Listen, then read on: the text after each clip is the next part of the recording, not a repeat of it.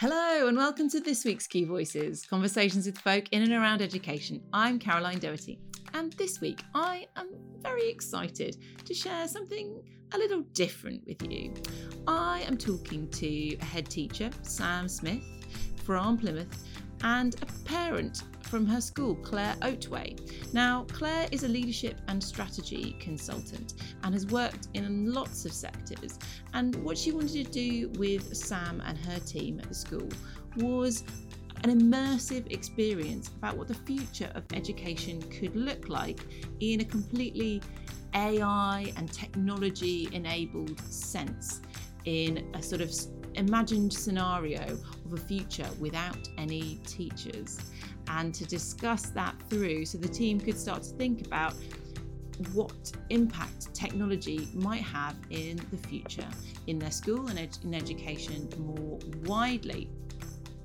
Also, it's a really important way to start thinking about what are the high value tasks that only human beings and teachers and school leaders can do. So, as you might imagine, this conversation goes to some really fascinating places, and it's great to hear from Sam her openness to thinking about different models of education in the future and what that might mean. We also talk a little bit about remote learning and Sam School's experience of that. So I hope you find this conversation as interesting as I did. As ever, the podcast is an opportunity to open up debate and discussion around topics. The views my guests and I are about to express are not the view of The Key. For in-depth authoritative articles on the latest issues in education, check out thekeysupport.com. Today, I'm joined by Claire Otway, who is a leadership and strategy consultant. Hey. Hi, Claire. And Sam Smith, who is head teacher at Stoke Damerel Primary Academy in Plymouth. Hi, Sam. Hello, Caroline. So we're going to have a really interesting conversation today, kind of about the future of schools and what a more kind of tech-enabled school could potentially look like. But before we get into that, could you both maybe introduce yourselves and tell us a little bit about your background? Claire, why don't you kick off? Yeah, sure. So I've spent the last 2 decades in strategy and transformation within the public sector and also within healthcare. And last October, I really wanted to have a much broader reach and impact.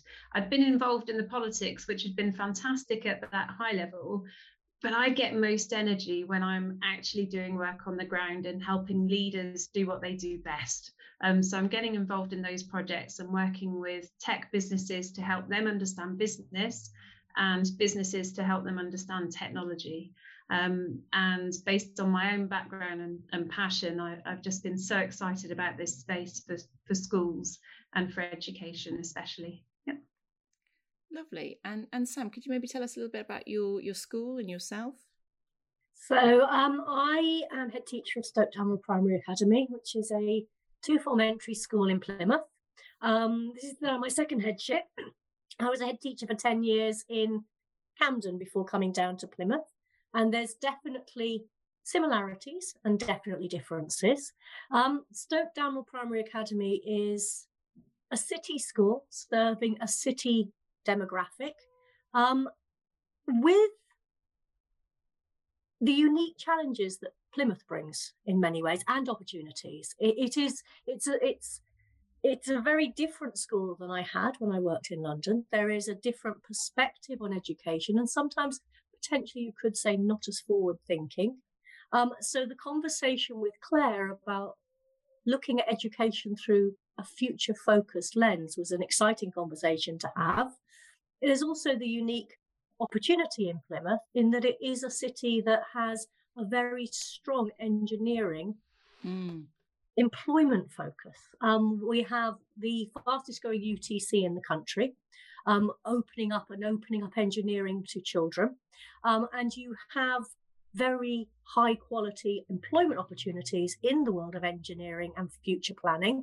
But sometimes there potentially is not that match between the education provision in the city and the future potential in the city. So very much talking with Claire, and I also have the privilege of educating Claire's amazing boy.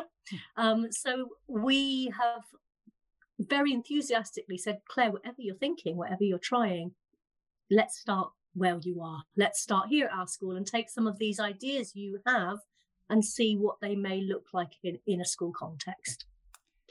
Yeah, if I can build on that aspect around Plymouth, I'm born and bred from Plymouth. I moved out of the city and returned. But one of my roles was supporting the Children and Young People's Trust, and helping the 50,000 children in the city have a voice.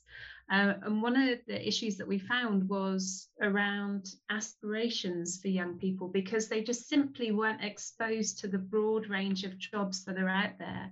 And similarly, there are some hugely exciting businesses in the city, particularly around technology, that children don't know exist. You know, we have amazing media companies that have been supporting GMTV, for example. We have the autonomous craft here that's purely AI driven, that's part sponsored with IBM. It reached 1 billion people in terms of reach, and this is a fully autonomous craft that is planning to sail from Plymouth to the US. And so there are these snippets of hugely talented people, talented businesses that are around, but are kind of disconnected from schools, and that's so unfortunate, both for children and young people in terms of their horizons, and also for those businesses who are desperate for talented, bright young minds to come through.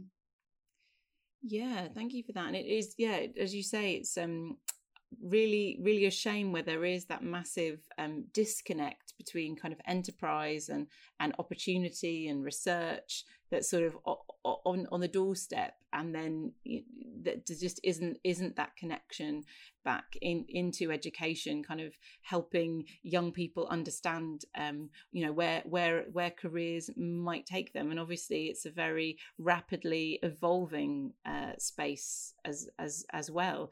I feel like it's one of those things where people say all these jobs haven't even been imagined yet, that probably the children in the playground outside your office window just now, Sam, they by the time they're going into them, they've not even been thought of yet. So can you tell us a little bit more about the work that you did together? Well, shall I dive in? Yeah. I've been curious about technology and AI for some time, and also how we can encourage strategic decision makers to look forward. As I mentioned before, I've worked in a number of partnerships, and you ask leaders, where will you be in 3 years' time, 5 years' time? And there's a kind of finger in the air going, well, we'll be a little bit better here or a little bit better there. But the pace of change is phenomenal right now. It's accelerating as new technologies come on board, as different social habits and desires come on board.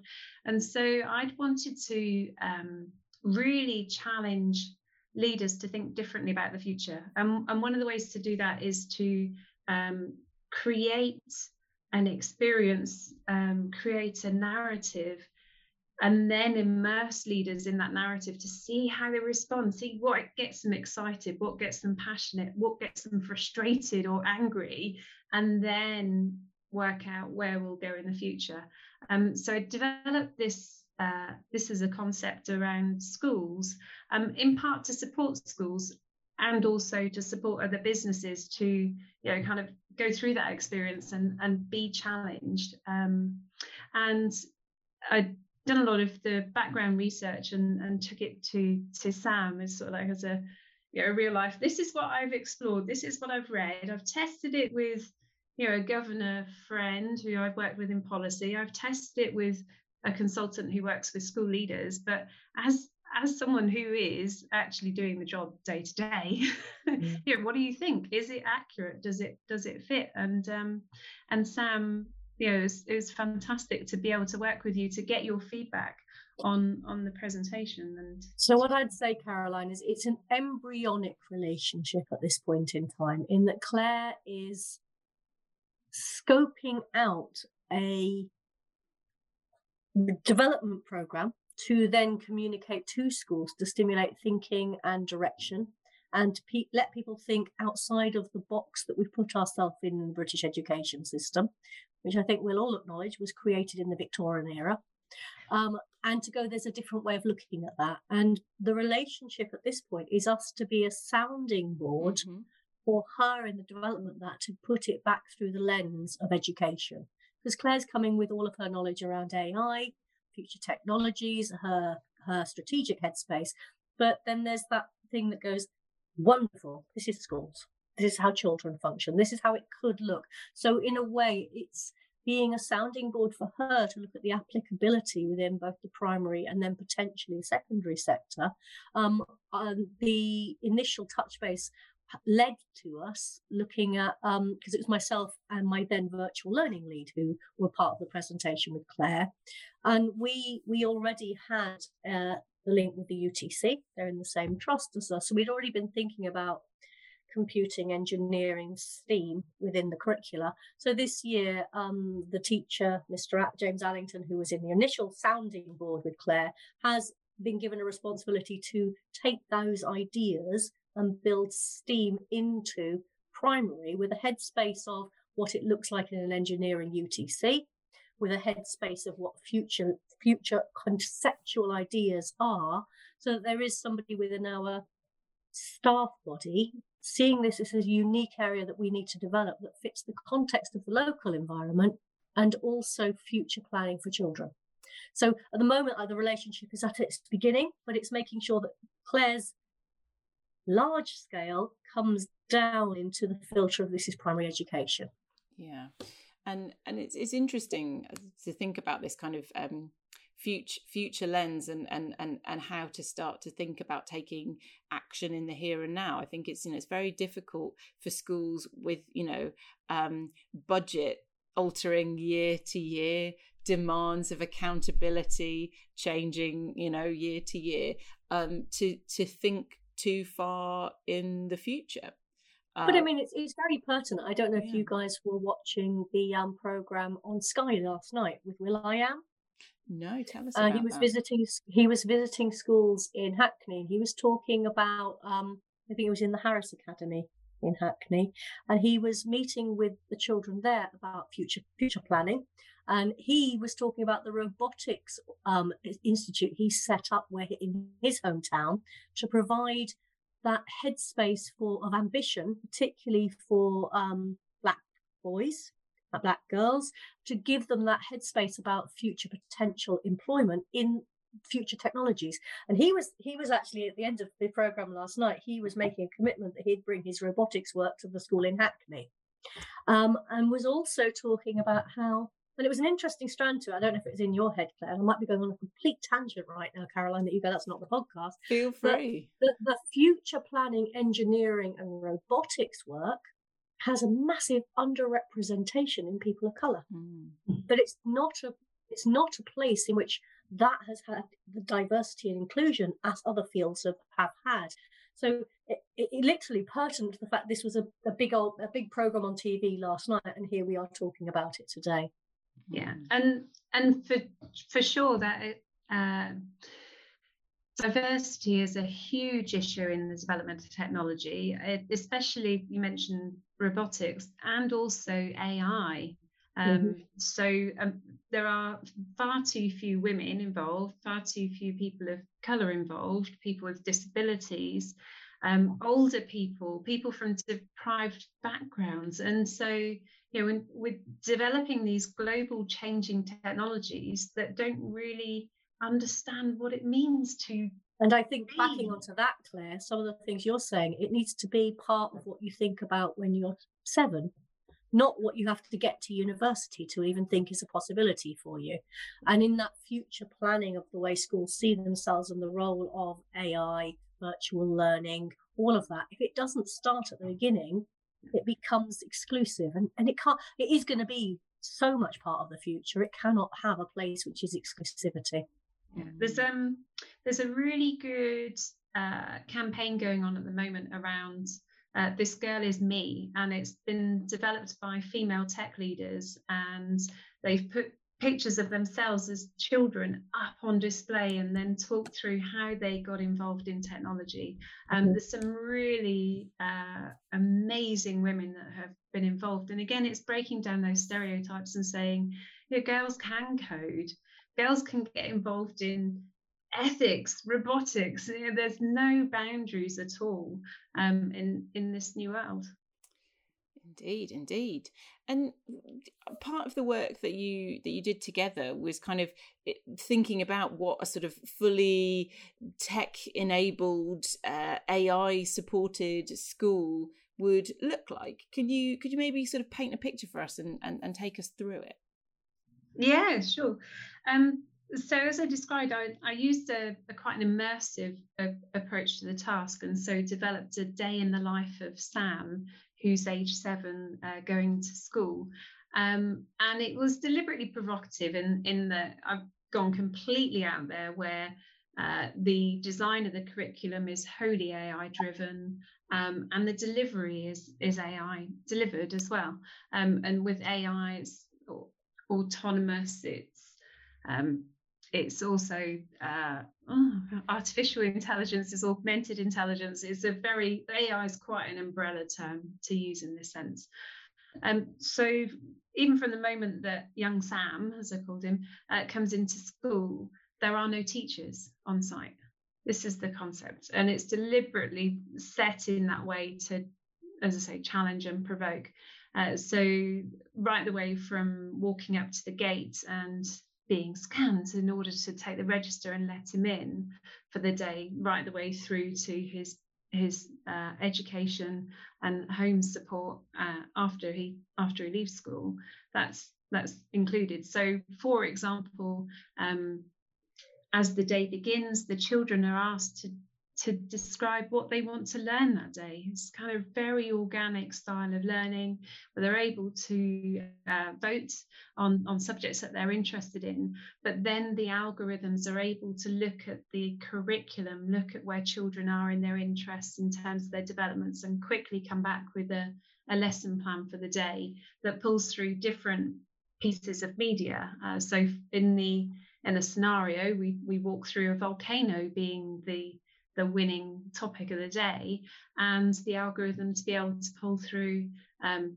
media from a recent eruption in Hawaii, for example, and bring that through, and then respond to the children as they're learning, and bringing through poems from Japan about what it's like to live in the shadow of a volcano. So very organic, very responsive learning set that still is able to meet the needs of the curriculum. Then greater connection with other schools and other countries in terms of the learning. So there's a asynchronous lesson with a school in Morocco, for example, where there are 2 avatar teachers that teach simultaneously. So one is teaching English to children in Morocco, one's teaching French to children in the UK, and they're both learning together, they're conversing together, they've got challenges going on at the same time in different languages to compete. So you're growing this sense that you're part of a global community from a very early age. But then as well, we're able to be much more responsive about future jobs and what they might look like. So bringing through different styles of dietitians, algorithmic dietitians, for example, or robotics applications, and having those conversations much earlier on between industry and schools. And then in terms of the feedback, kind of part of the feedback I've had from Sam and other head teachers has been around more of the whole child and what that might look like. So it's not just around education in schools, and it's not just around preparation for jobs. It's kind of how you can stimulate children to be ready to learn. And there's some fascinating work going on in the US around the use of gaming in particular, or sensory environments that help children to calm and be prepared for learning from the moment they're in school. Some great work with Tetris to reduce down post-traumatic stress after events. The neuroscience is that it disrupts the neural pathways, and there's less chance of flashback. And so some of those technologies could come in almost in a playful scenario, just to help children be ready to be at school and to be children and to learn and thrive and grow.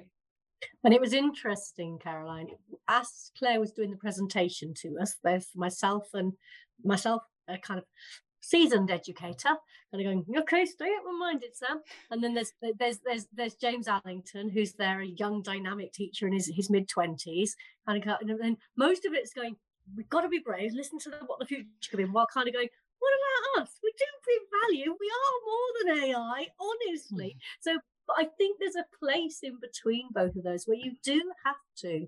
There's a point at which education does need to fully engage with different models. Because for all that we know many things in education work well, we're still creating an education system that is not breaching social mobility. It's not leading to all children achieving. It's not always fully meeting the needs of the children with special educational needs.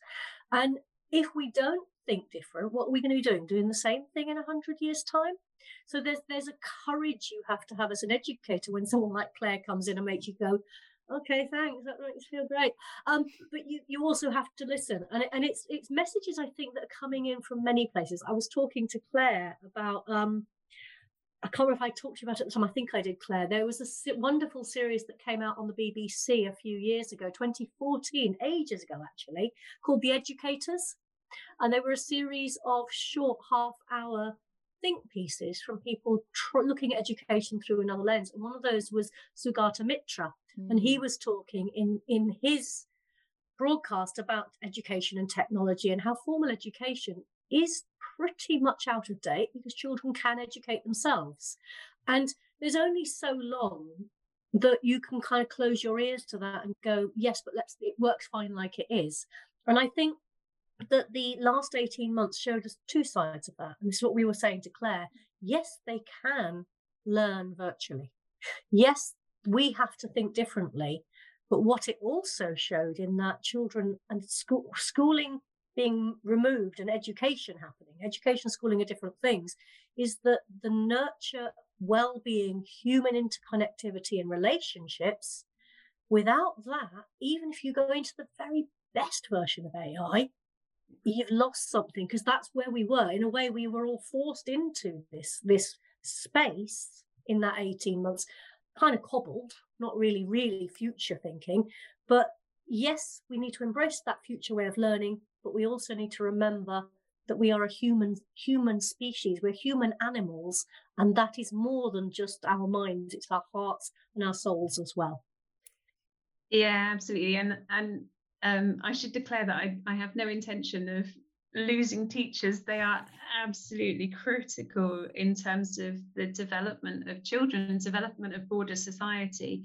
I think part of the provocation was, actually, if you look at the edtech industry, there's 400 billion a year being invested in technologies. The UK is far behind other countries. And so it's not in the realms of science fiction for somebody in policy to go, oh, here's a brilliant tool, let's implement it. And for it not to really be a fit with local conditions and local nuances. And what I've seen in other industries, for example, in fashion, where the technology has worked alongside the professionals, the technology is taking away some of the high volume tasks, leaving the fashion designer to do the high value work, to do the real game changing work. You know, kind of there's no direct substitute.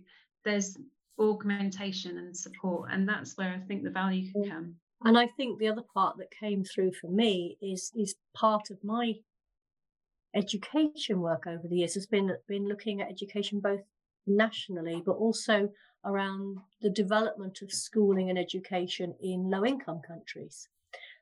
In low-income countries, you pretty much have got technical coverage. People have got mobile phones, but they haven't got a teacher in front of them in a school. And is there a space where, as you think about future teaching and future ideas around AI augmented learning, would that not just help with the social mobility gap in Britain, but could it look more globally at a social mobility gap? Could you actually, you're looking at people at places like the Khan Academy, they've put out there learning that is completely accessible. So in a way, we're nearly there. And is actually future learning going to be the thing that just does a leap for the gap in low income countries where people are not fully accessing traditional schooling? Yeah, I think really interestingly, what you're describing is using this provocation to really pick apart, the education system, but also, what are the most valuable things that a teacher can be doing? What are the barriers to learning for different types of pupils, and what do those different solutions or setups look like if you start to break the model that we find ourselves in today, which, as we say, has its roots a long way back.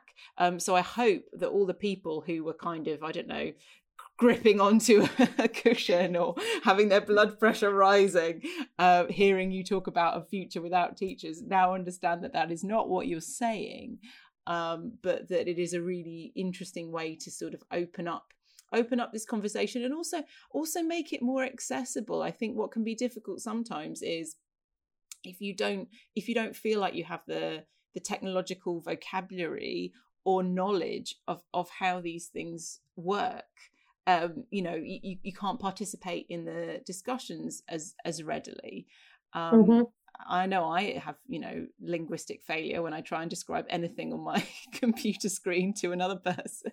That bit in the thing where it, so I think it's really interesting to sort of start with the education, really, and then kind of. And I'd agree with you, Caroline. I think as a school leader, the word provocation is an interesting one. I think as a school leader, we are so often caught up in the minutiae. We're caught up in the details. We're caught up in what knowledge do we need to impart to year 4 in history? How do I get my year 6s to get their 65% combined? And sometimes we need to broaden the lens. We need to have people like Claire putting a bit of grit in the oyster, provoking us to think bigger and differently, because our job as leaders is to think. We're not paid for our brawn, we're paid for our brains. We have to think. And if leaders in education sometimes don't look with a wider lens and think, education system will carry on repeating the same processes or waiting for someone externally to tell us what to do. And if nothing else, working with Claire makes us stop and go, oh, okay, think bigger, think wider, think a different lens on the way education of our children could be, or at least partly could be. And I think it's the job of leaders in education to stop and take time to broaden the lens and look at things differently.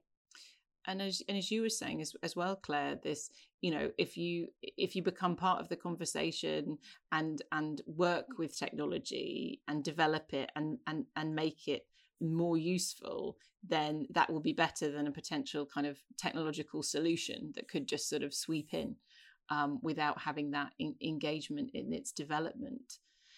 And we've talked a little bit about remote learning, referenced it there, and obviously it did enable education to continue in some form during those parts of the pandemic where not all children were able to be in school, and very much flagged up where schools had the infrastructure and kind of resilience to do a remote learning offer straight away, and where a lot of things had to move and shift for that to happen. Claire, I'm interested in your kind of broader experience of technology in other sectors, and it's obviously a crucial part of business resilience now as well.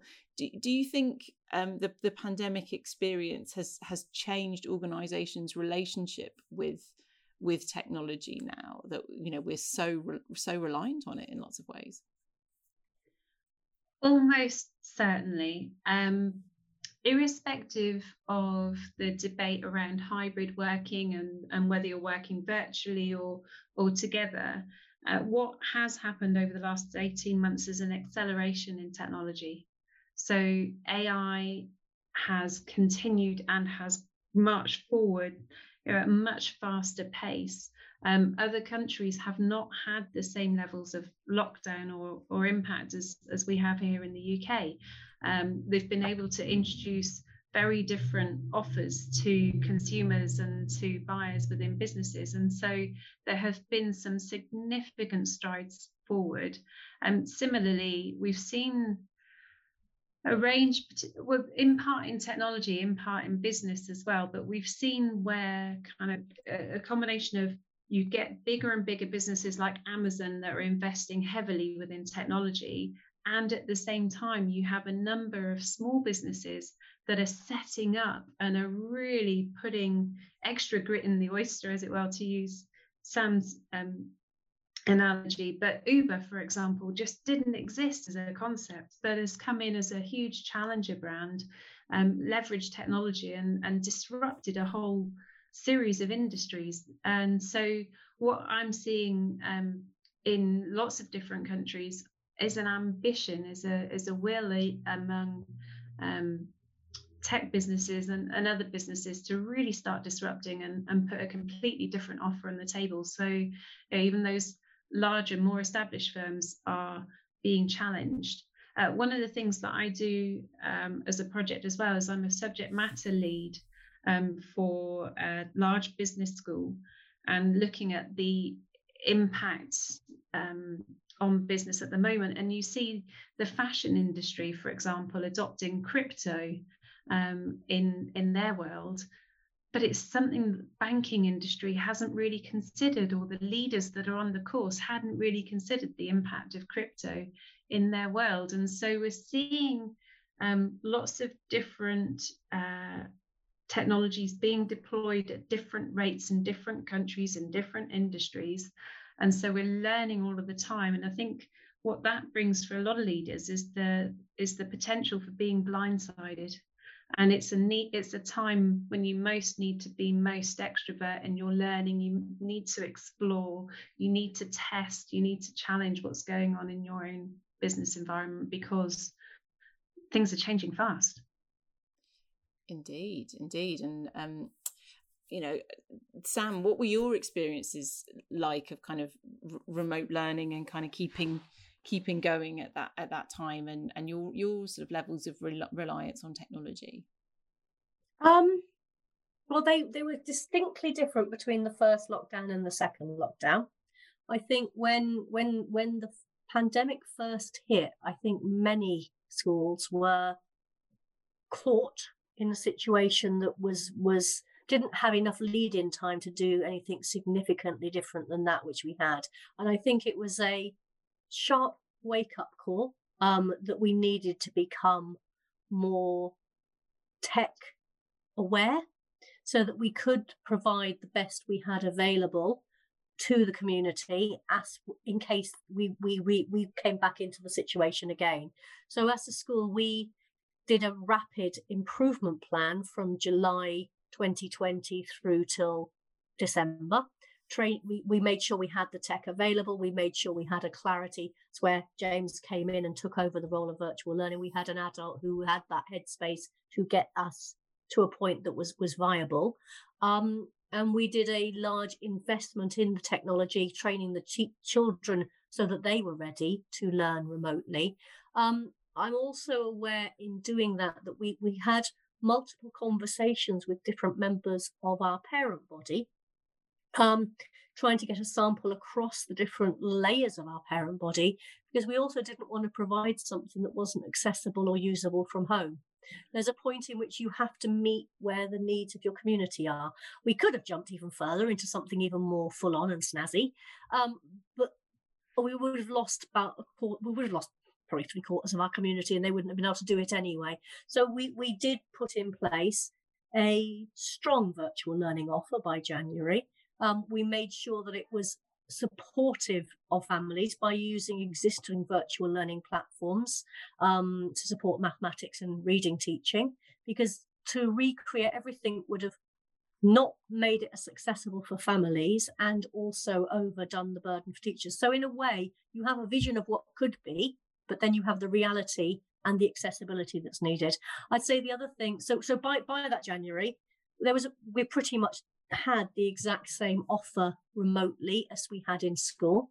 We also maintained tuition for our most vulnerable children remotely through the entirety of that lockdown, which we made sure was in place. But then I come back to the other point that me and Claire were talking about. Alongside that, we kept a very, very human contact. We were making regular phone calls. We were making sure that food got to families.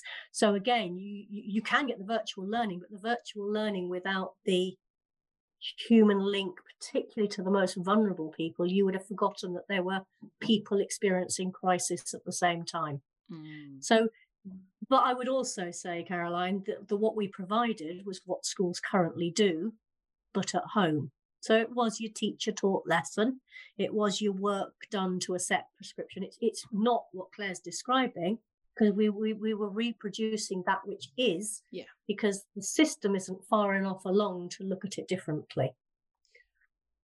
No, and I think it's interesting to think about, obviously we're focused in remote learning a lot in conversations on this podcast, but thinking more about work in general.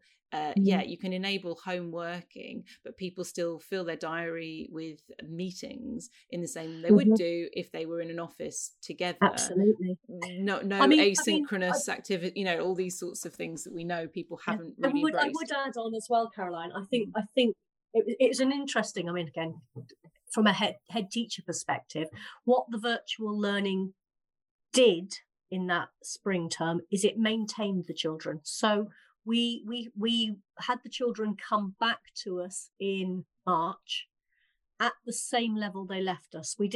Not many children went backwards because the virtual learning was kind of a maintain, whereas the face-to-face learning in the autumn term, we'd caught up probably half of the children who'd lost learning. So we could maintain virtually, we couldn't grow and do the extra of catching up. Whereas in the first lockdown, they regressed. The first lockdown where you didn't have remote learning that matched school, the children regressed in their learning. The second lockdown, where you essentially provided the school curriculum to be delivered by parents and used technology to support that, they maintained. I think for AI to reach where current schooling is, it has to do what current schooling does, i.e. move faster than just sustaining. And that, I think, is the challenge of going, how that would be the challenge. That's the personalising that Claire's describing, because that's what a teacher does. They personalise. Exactly so. And I think it's interesting because we've looked at this, kind of completely hypothetical future model where children are voting on what they're going to learn today, and there are no teachers. Which is we've discussed is really a way to have the debate and discussion, but we know schools have had more access to EdTech and are and more change is happening more quickly as a result of the pandemic. What do you both see kind of not in the too distant future, but kind of coming on the horizon for schools, be that, things that maybe the parents want to see, like obviously it's often talked about remote parents' evenings, they're still happening, etc. Like what kind of technological changes do you think are sort of in the near future? I think that one of the easy wins is that we learnt to personalise for the children who are not able to access the core of learning. So I think in the near future, personalised virtual curricula and support for children who struggle. Children who maybe they're in year 4, but they're still working on some of their year 2 skills. That can have a layer that's provided virtually to support their learning and be much more nuanced to the skills they need to have. That, I think, is a very quick win and something that should be in place. I think homework, the whole homework parent relationship thing needs a massive rethink. I think there were massive lessons learned. We reviewed all of our homework policies. We've kept the virtual learning platforms we used for maths and English to support homework. But I think the old-fashioned homework that schools know we've moved on from, but you're still doing because parents have a feeling that without homework they're not doing their job properly, that debate needs to move on quite quickly. I think the other part is probably curricula.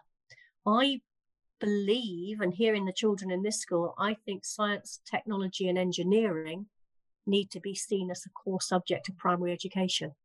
I think that science without technology and engineering is only doing half of what science is in the current modern world. And I think design and technology and science being separate, design and technology not quite being fixed through. I think science, technology, engineering, and the robotics element, coding element of computing should just become a curricular part of primary schools. Yeah. And I agree with all of that. And I build on that with perhaps some more creative and cultural experiences being brought through. So I've been doing some particular work with an EdTech developer who's been developing a creative writing tool, for example, that helps children to extrapolate from a museum artifact with their own story, and in the background the AI tools make sure that child's expanding their vocabulary all the time. It's built-in sentiment analysis. You can see how the child's feeling through all the range of emotions that they're expressing. So there's the tools are getting more and more nuanced. And then similarly, the world of VR, virtual reality and immersive experiences with an immersive dome here in Plymouth, kind of bringing the concept of a shuttle launch to life in the imagination of children. And so I think kind of those types of technologies that help to inspire and drive children forward creatively are important, as well as the skills in terms of technology. Great stuff. And Claire, we've talked a lot about technology and schools, and some people might be thinking, access to funding for lots of things is challenging, and maybe this is all fine for kind of private sectors and big business. But I'm interested to ask you, Claire, particularly because you've got a lot of experience in their health sector. Are there any interesting kind of parallels that you can make between things that are happening in health and education and how you balance kind of public sector spending? Yeah. Certainly this mismatch in terms of development within industry and within providers, that's an absolute parallel. And I'd managed a very successful healthcare provider for a number of years. And as somebody who's curious about technology and curious about behavioural science as well in terms of healthcare, I had an endless stream of innovators coming to the door to profess that they'd solved all the problems. Here's all the problems of the NHS. Here's your solution. Just buy this. And what I found, not difficult, it's not the right word, but what I found challenging about that was a lack of understanding of the pressures that were within a healthcare environment. So we consciously carved out time to have the conversations, to have the discussions with technology developers and providers, that almost we were encouraging them to solve the problems, the real problems that we saw on a day-to-day basis, as opposed to the theoretical problems that were being solved. And so I do sometimes see a gap between providers and those technologists, and that's closing. But I think at a time when within healthcare and within education, where we are also stretched with our resources and caught in a reactive catch-up mode and the day-to-day pressures, it can be hard to add something else to the diary, but it is so important in terms of future change. That's really interesting to think about that. And as you say, that real experts at the front line trying to be sold the latest best thing. I'm sure a lot of teachers and leaders listening to this will recognize that scenario for themselves. And finally, is there anything else that you'd like to share with our audience before we close about this subject? No, well, one of the things that I would share is it's not just about the technology in terms of how you prepare for the future. It's as much around your leadership style and how you engage your teams and how you encourage your teams to develop their own interests and bring that back to support the overall business, the overall environment. And that's certainly something that Sam's uncovered here in terms of James Allington and his interest in technology. He's been given that reign, that responsibility to go and have a play.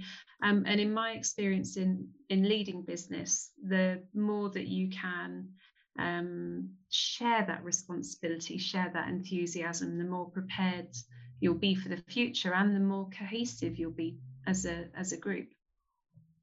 And I think what I would add to that, Caroline, is as a head teacher, always remember to look out as well as look in on your organisation, because that's where you'll find the new ideas and the ways in which education can prepare these children, as you said, for the future that we haven't even imagined. Well, thank you so much. This has been such a fascinating conversation, so much to think about, and I think it's really, really interesting how you've come together as a parent at the school and a head teacher, and just having this fascinating dialogue, and really appreciate you sharing it with our listeners. And thank you very much for listening. Key Voices is produced by The Key, giving education leaders the knowledge to act. Members of The Key for School Leaders can access hundreds of articles on the latest issues in education at thekeysupport.com. And please tell us what you think of the podcast. Rate, review and subscribe, or email me at caroline.doherty@thekeysupport.com with your thoughts and suggestions.